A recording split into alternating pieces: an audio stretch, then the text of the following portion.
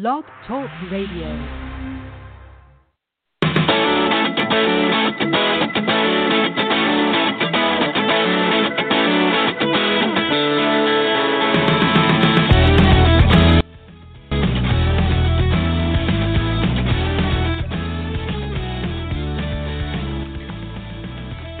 Hi, and welcome to our latest Outsports podcast. This is Sid and Jim, and believe it or not, we spent the night watching baseball. Probably for the first time in 365 days. We were both glued to the set, texting back and forth like it was an NFL Sunday. Jim, did you get much sleep last night, or did you just stay up thinking about that game? Well, the great thing about West Coast time is the game ended about 9:45, so it was not a problem. But it's my thing. I can get involved in any big event if it's a one-off deal. I watched the World Cup soccer final. I've watched the Olympic gold medal hockey final. I could kind of watch anything that that has a one-off. And given the history yesterday and the fact that it turned out to be a great game. I mean, at one point it was 5-1. And it was right. like, okay, this is going to be a coronation for the Cubs. And then when that guy hit the home run in the eighth inning, it was kind of like a really holy crap moment, that you're like, you cannot believe that just happened, because it was very, very Cub-like to sort of, have your best relief pitcher have his arm basically blown out and then totally choke. And then they came back to win. And I think the rain delay was maybe a sign from the heavens, because that kind of saved their butt, I think, because it really kind of allowed them a chance to regroup. But it was very dramatic, and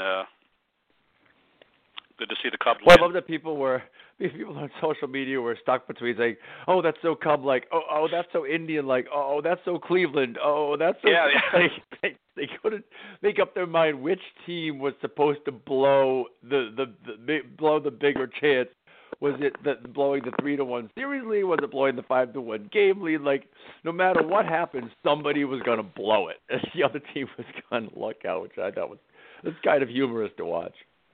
Well, somebody on Twitter had pinned a tweet that they did November 2nd, 2014, when the Cubs hired Joe Maddon. It said, you probably saw it, it said, 2016 World Series, Cubs, Indians tied in Game 7, heading to extra innings, then the world ends, and people were like, saying how fitting that was, because when the rain came, I thought, what if that game what if it had been like a big storm thing, and they had to postpone the game, and you start Game 7 on a third? It would have been like the most bizarre thing ever to start the game 24 hours or 20 hours later. And I thought, it would have been like a wholly different game, right? So I'm kind of glad they were able to get it in and not have something really weird happen, like everyone goes home for the night and comes back the next day. But or if that rain delay had lasted an hour, 2 hours, and then it's like 3 a.m. Eastern time, do you call the game? Do you try to get it in with nobody watching? Fox executives are calling Major League Baseball, don't you dare let them play the rest of this game right now. Well, I think they would have probably baseball. They would have done everything to not have to play it third. They would have kept playing till 6 a.m. if they had to, because you don't want. It would have, the whole competitive nature probably would have been changed if everybody goes home and sleeps for a few hours, and then. It was sort of a fitting ending that it came out to be this really highly dramatic game. They said it was the most watched World Series game in 25 years. So it shows that people actually were really paying attention. And, good for the Cubs. And it was interesting, too. I saw a really smart story today about, the Cubs as the lovable losers. And people forget they've always been one of the richest teams in baseball. They've just been so poorly managed. It's not like this was up from the bootstraps team, and until they hired Theo Epstein in 5 years ago, 2009, I think, or no, 2011. Yep. It was a team with a ton of money that could have won probably numerous World Series, except for utter incompetence in who they hired to run their team. So it's interesting now that you have a team that's run by a guy that you posted a Twitter thing, Theo for president. I mean. Look what he's done. He ended the Red Sox 86-year streak and ended the Cubs 108-year streaks within a decade. That's pretty amazing. Yeah, well, I won't get into presidential politics, but yes, it's awfully incredible that this one guy was one of the brainchildren behind all of this, or one of the brains, I guess, behind both of those teams, overcoming their big slumps. And so, congrats to the Cubs fans, and of course, Cleveland fans are still celebrating the Cavs' big comeback win in their NBA Final Series. So they still have something to get excited for, and who knows, we'll be back next year. But well, it was interesting with now. Epstein that he's sort of like any other fan with his friends, because he actually dropped the F-bomb on a live interview where they had the 6-3 lead, and he was getting texts from people saying, "Congratulations," and he would reply back, "Fuck you," like, you don't text someone before the game's over. It's a jinx, and so I thought that was very funny, because I would get that all the time with the Colts, with oh, you do it all, I do it with you. The Patriots up 3-0. Okay, congratulations, Sid. Patriots had this game won, and you're texting me when your team's up by 20 with not over yet. Yeah. So it's very funny that he had that same reaction to people texting him, with 4 outs to go. So, well, when you are part of a team that generations have known as a loser, it's nice to be able to change that. Speaking of changing over the generations, you see how I did that, Jim? That was so well done. That's a good segue. We have been over the last many years been running a lot of stories about LGBT youth and sports, and particularly this year I feel like we have 1 or 2 from a high school student just about every week, and I know that there are more high school stories and college athlete stories coming for Outsports down the pike for the rest of the next couple months. And given it's just kind of a slow news time, I kind of figured that we'd talk about our stories a little bit and talk about what it was like growing up so long ago, back in I grew up in the 80s and 90s, and you grew up in the 70s and 80s. The late 60s or through the 70s. Okay, so and it's and also the story that I posted today about the semi-pro hockey player who came out, it kind of ties into that too, because just talking to him, it's funny. He reached out to me about 6 years ago, and I had, to be honest, just forgotten about it. He wasn't ready to tell a story because 6 years ago, with just hockey was, it was just a horrible, horrible homophobic place. And even he said to me today that sports, it's changed over just the last 6 years. So I'm curious, as you look out at the landscape from, 30, 40 years ago, when you were a kid, what, from the stories that you read today, what have been the big things that you've seen have changed, and what were some of your experiences as a kid dealing with some of the things just as a gay youth? Well, I think today, it's just the sheer number of people who have come out, and how, given the internet, you don't have to feel isolated anymore. I mean, that is simply everywhere. And yet still people feel isolated, and I think that whole conundrum, you and I have talked about it, we'll hear from people who say, I thought I was the only one, and you go, don't even do a simple internet search, and if you do a simple internet search for gay athletes or gay sports or gay anything, you will find hundreds of links to, thousands of different stories, not only on Outsports, everywhere. So and yet it shows how being gay is still such an internal thing for people. And they still think that, they're going to somehow be alone and there's nobody like them. In my day, which was a lot long ago, it wasn't even really talked about. And in a weird sense, for me growing up, it was ignorance is bliss. I don't think I've never heard the word fag in my school. It was weird. I knew that being attracted to guys was not considered okay, but I never really even was aware I was gay until I was in, 16 or 17 anyway. So I kind of went through that whole period kind of blissfully ignorant of just sexuality in general, which is actually not a bad way to grow up, because I didn't have long sleepless nights.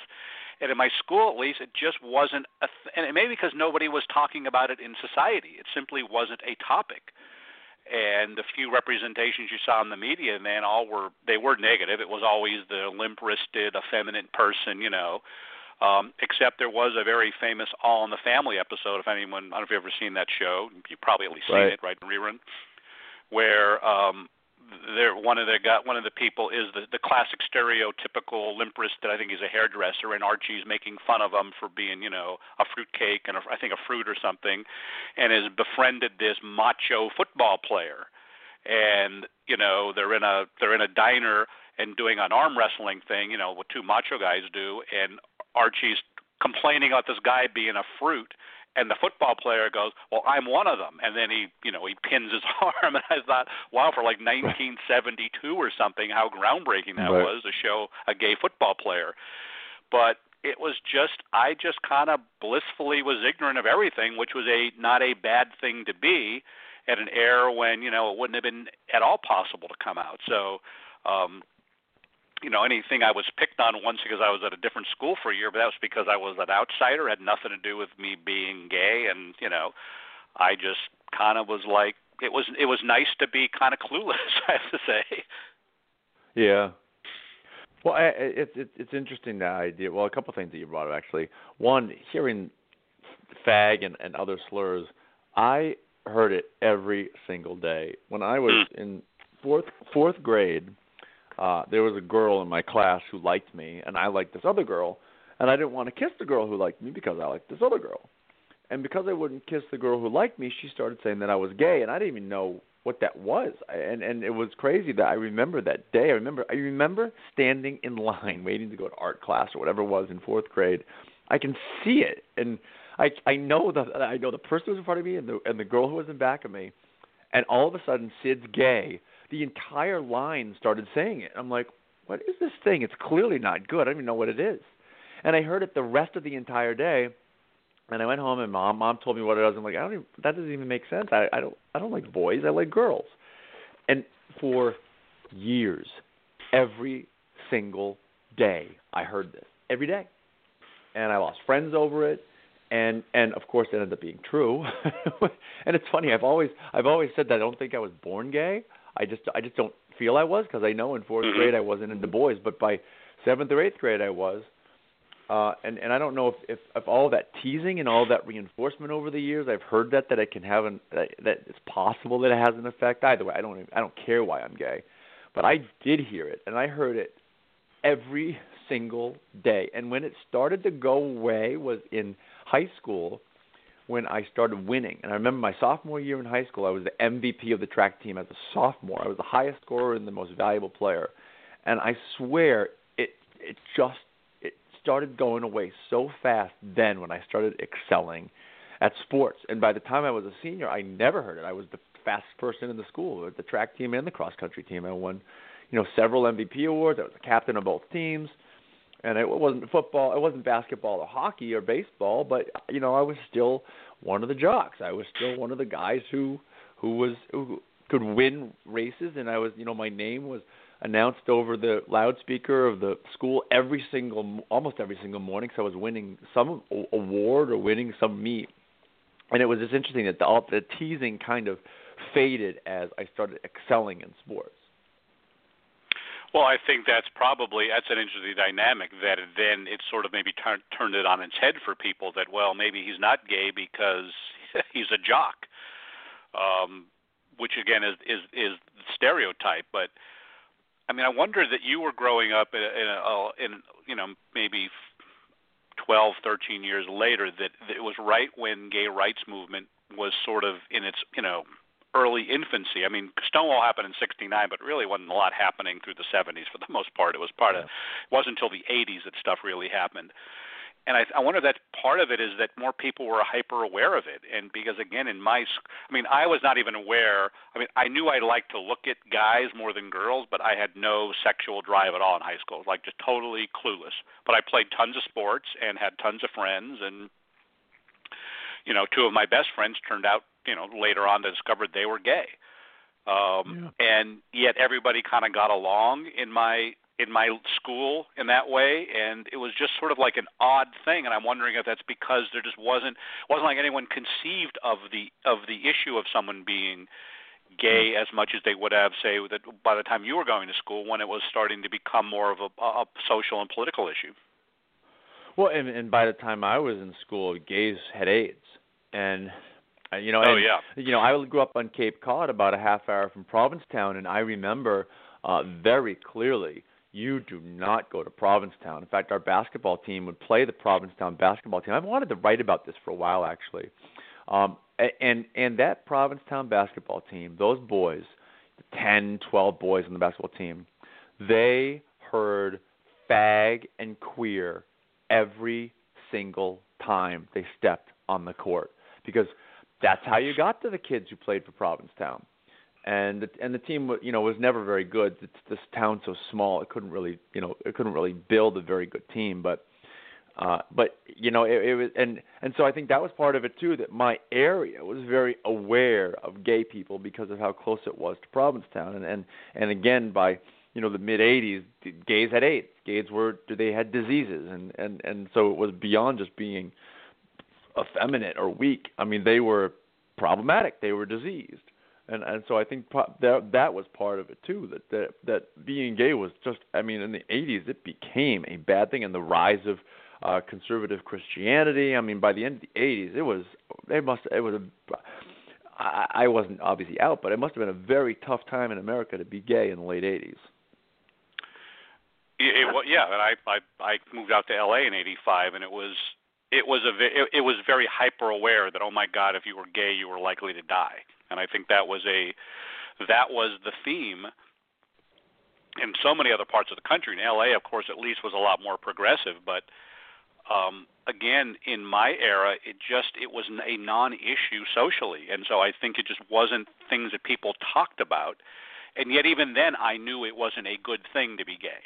You weren't supposed to be attracted to other guys. It was almost like it permeated that this still wasn't a good thing, and you had to kind of hide it. Because I used to at least like looking at the boys in gym class because I just found their shapes appealing, but it wasn't sexual. You know what I mean? Like it was like, and yet even I knew I couldn't stare too long because it would probably be something considered wrong to do.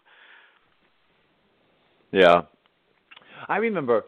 Yeah, I didn't really know what it was. I realized maybe by 7th grade. I remember by 8th grade I had a crush on one of the baseball players. I remember that. But one of the most vivid memories I have from growing up was I was in 7th grade, and I was with one of my friends, and we lived in the middle of the woods. We would just follow trails into the woods and see where they led, and around this giant reservoir. And I remember one day we were walking around and came across a gay porn in the middle of the woods. Somebody had just left there. And I remember we picked it up and flipped through it, and he was like, and I remember being like, oh my God, what are they doing? Oh, and I remember then I can't remember what he did. Maybe he threw it into the reservoir. I can't remember what he did with it. He destroyed it. And I would go back to the woods and walk through the trails hoping to find another gay porn that I could keep. Because I didn't know what the heck these guys were doing, but I knew I wanted to be near that. But that was 7th grade. So by 7th grade, I certainly had an idea that I was not straight. Well, I would be this one by one.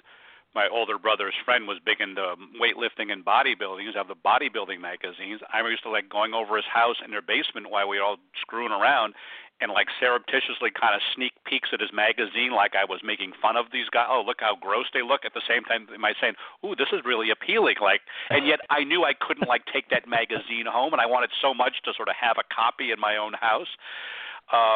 But but it was like, ooh, look, oh, these guys are so like all because my sister would say, oh, those guys are gross, and I would like agree, oh yeah, it's gross. At the same time, thinking, no, I actually find it rather appealing to look at these guys flexing their muscles in their little tiny swimsuits. And so, the Wide World of Sports, I don't think you ever saw that show. That was before the days before Sports Center, and it was and they would do Spanning the Globe, The Thrill of Victory, The Agony of Defeat, and they would show offbeat sports all the time, and they would often show a bodybuilding contest. I remember I would look at the TV guide, and if that was on, I would find some reason to be home on a Saturday afternoon.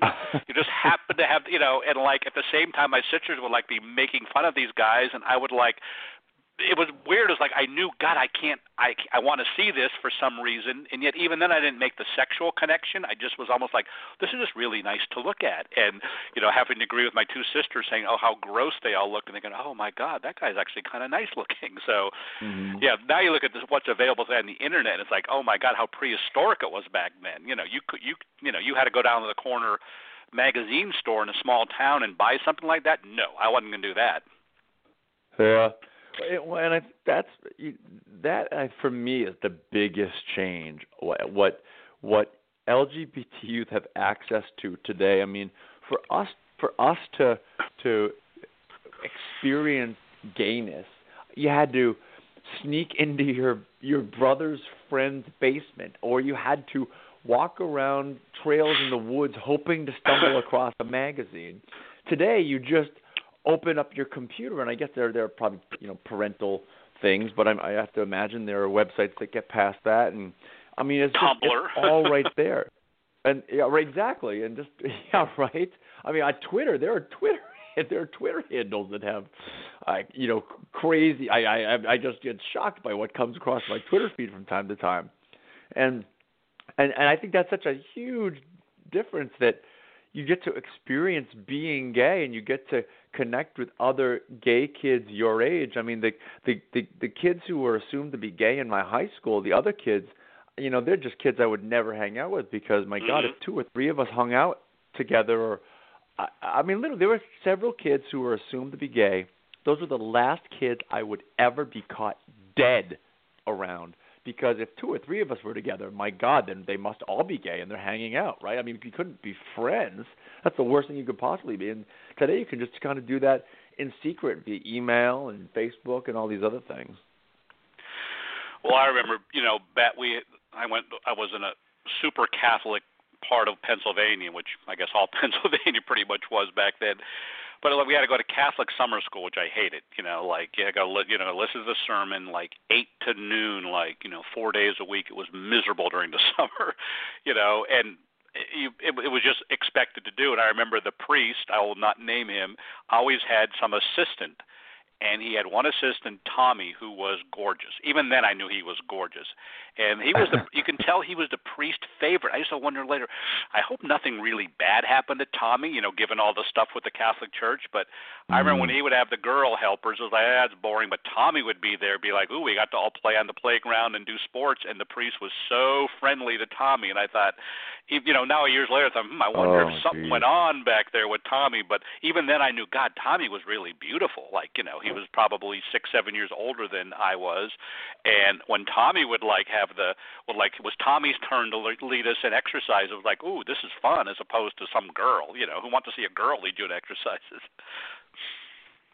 Yeah, well, certainly didn't want that. Now, did you play sports in high school?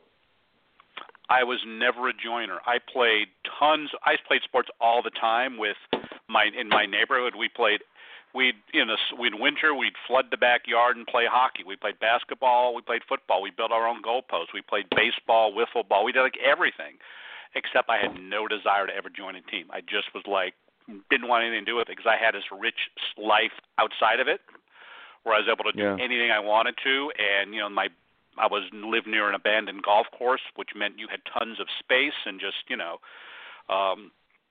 so maybe that was part of it, is that growing up I was never had that, if I was on a team, it was because I was a group of people I wanted to be on a team with, not, these are your teammates there. But, so I kind of avoided that whole locker room stuff except for the gym class. And for some bizarre reason in our gym class, no one realized, nobody showered. We all showered at home. Yeah. So we would walk around at school kind of sweaty from gym class, which is kind of a bizarre experience. Yeah, we had the same thing. No one showered after gym class, and today, the thought is so gross to be getting back in your long pants and long sleeve shirt, all sweaty and gross. It seems, but nobody showered after gym class, and most athletes didn't even shower after a game.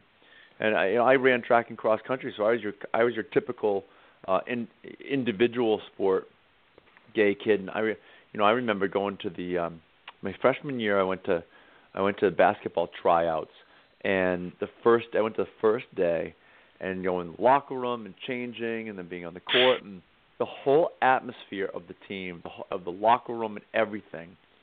I left that first tryout saying, I don't belong here. This is not for me. Not thinking, oh, it's because I'm gay, but looking back, that's absolutely why I felt that. There was so much macho bullshit around just being around the team that I didn't really experience on the track and cross country teams. I certainly heard gay slurs on the track and cross country teams, and there was certainly a straightness about them, but it just wasn't being around the basketball team in the locker room was just a whole other level. I remember changing.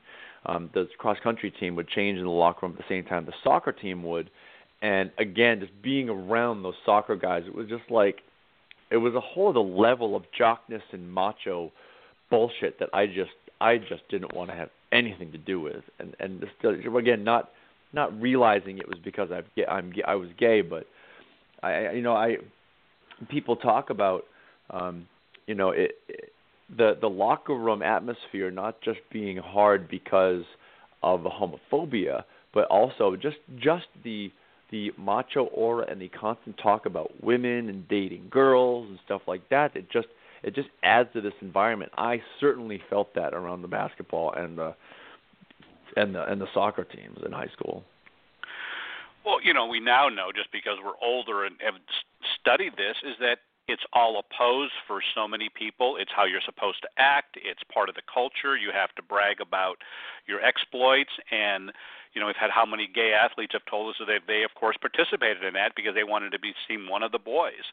And that's why we talk to pro athletes. They say they don't hear that kind of their locker rooms, at least the professional level, are much more professional than high school, where we have kids wrestling with just being sexual in general, whether they're gay or straight, and then you just add on these layers of macho-ness and who has the bigger dick and who can score, and so people just engage in that. So if you're at all self-aware of that you're different, you would realize real quickly that you do not kind of want to fit in with that, because you're not going to probably made to be feel welcome. And I think it's a nature of just adolescence in general, but add the gay part to it, and I think that's why a lot of gay people historically have kind of more shy towards individual sports where they feel maybe a little more comfortable.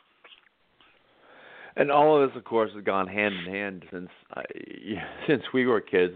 The idea of gay marriage wasn't even an idea in most people's heads, certainly when you were a kid, and even when I was a kid. I mean, by the time I was had late in college or graduated college, I think people started talking about marriage. I think maybe Hawaii had created civil partnerships by then or something. But all of this, the internet and all of this community and the connections and the acceptance has gone kind of hand in hand with just the legal changes and the protections and all the protections that kids have today in a lot of states in high school.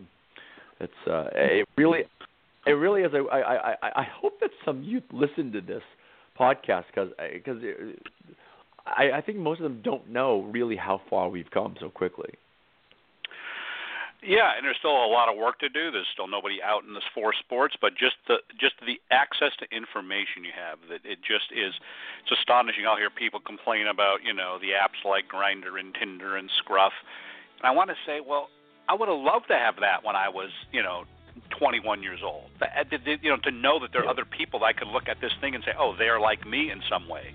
And despite all the BS that happens with these apps, it's so much easier now to just meet people and to sort of associate with people that in and of itself is a big deal. Not feeling isolated and alone is such a huge advantage to helping yourself deal with yourself. Well, if I had Grindr in college, man, life would have been a lot more fun. But we have Grindr now, so that's there's no looking back. All right, well, that's all the time we have this week. We will do everything we can to avoid the election, talking like the next week. Either way, I'm sure you'll be glued to the set like us. We will talk to you then.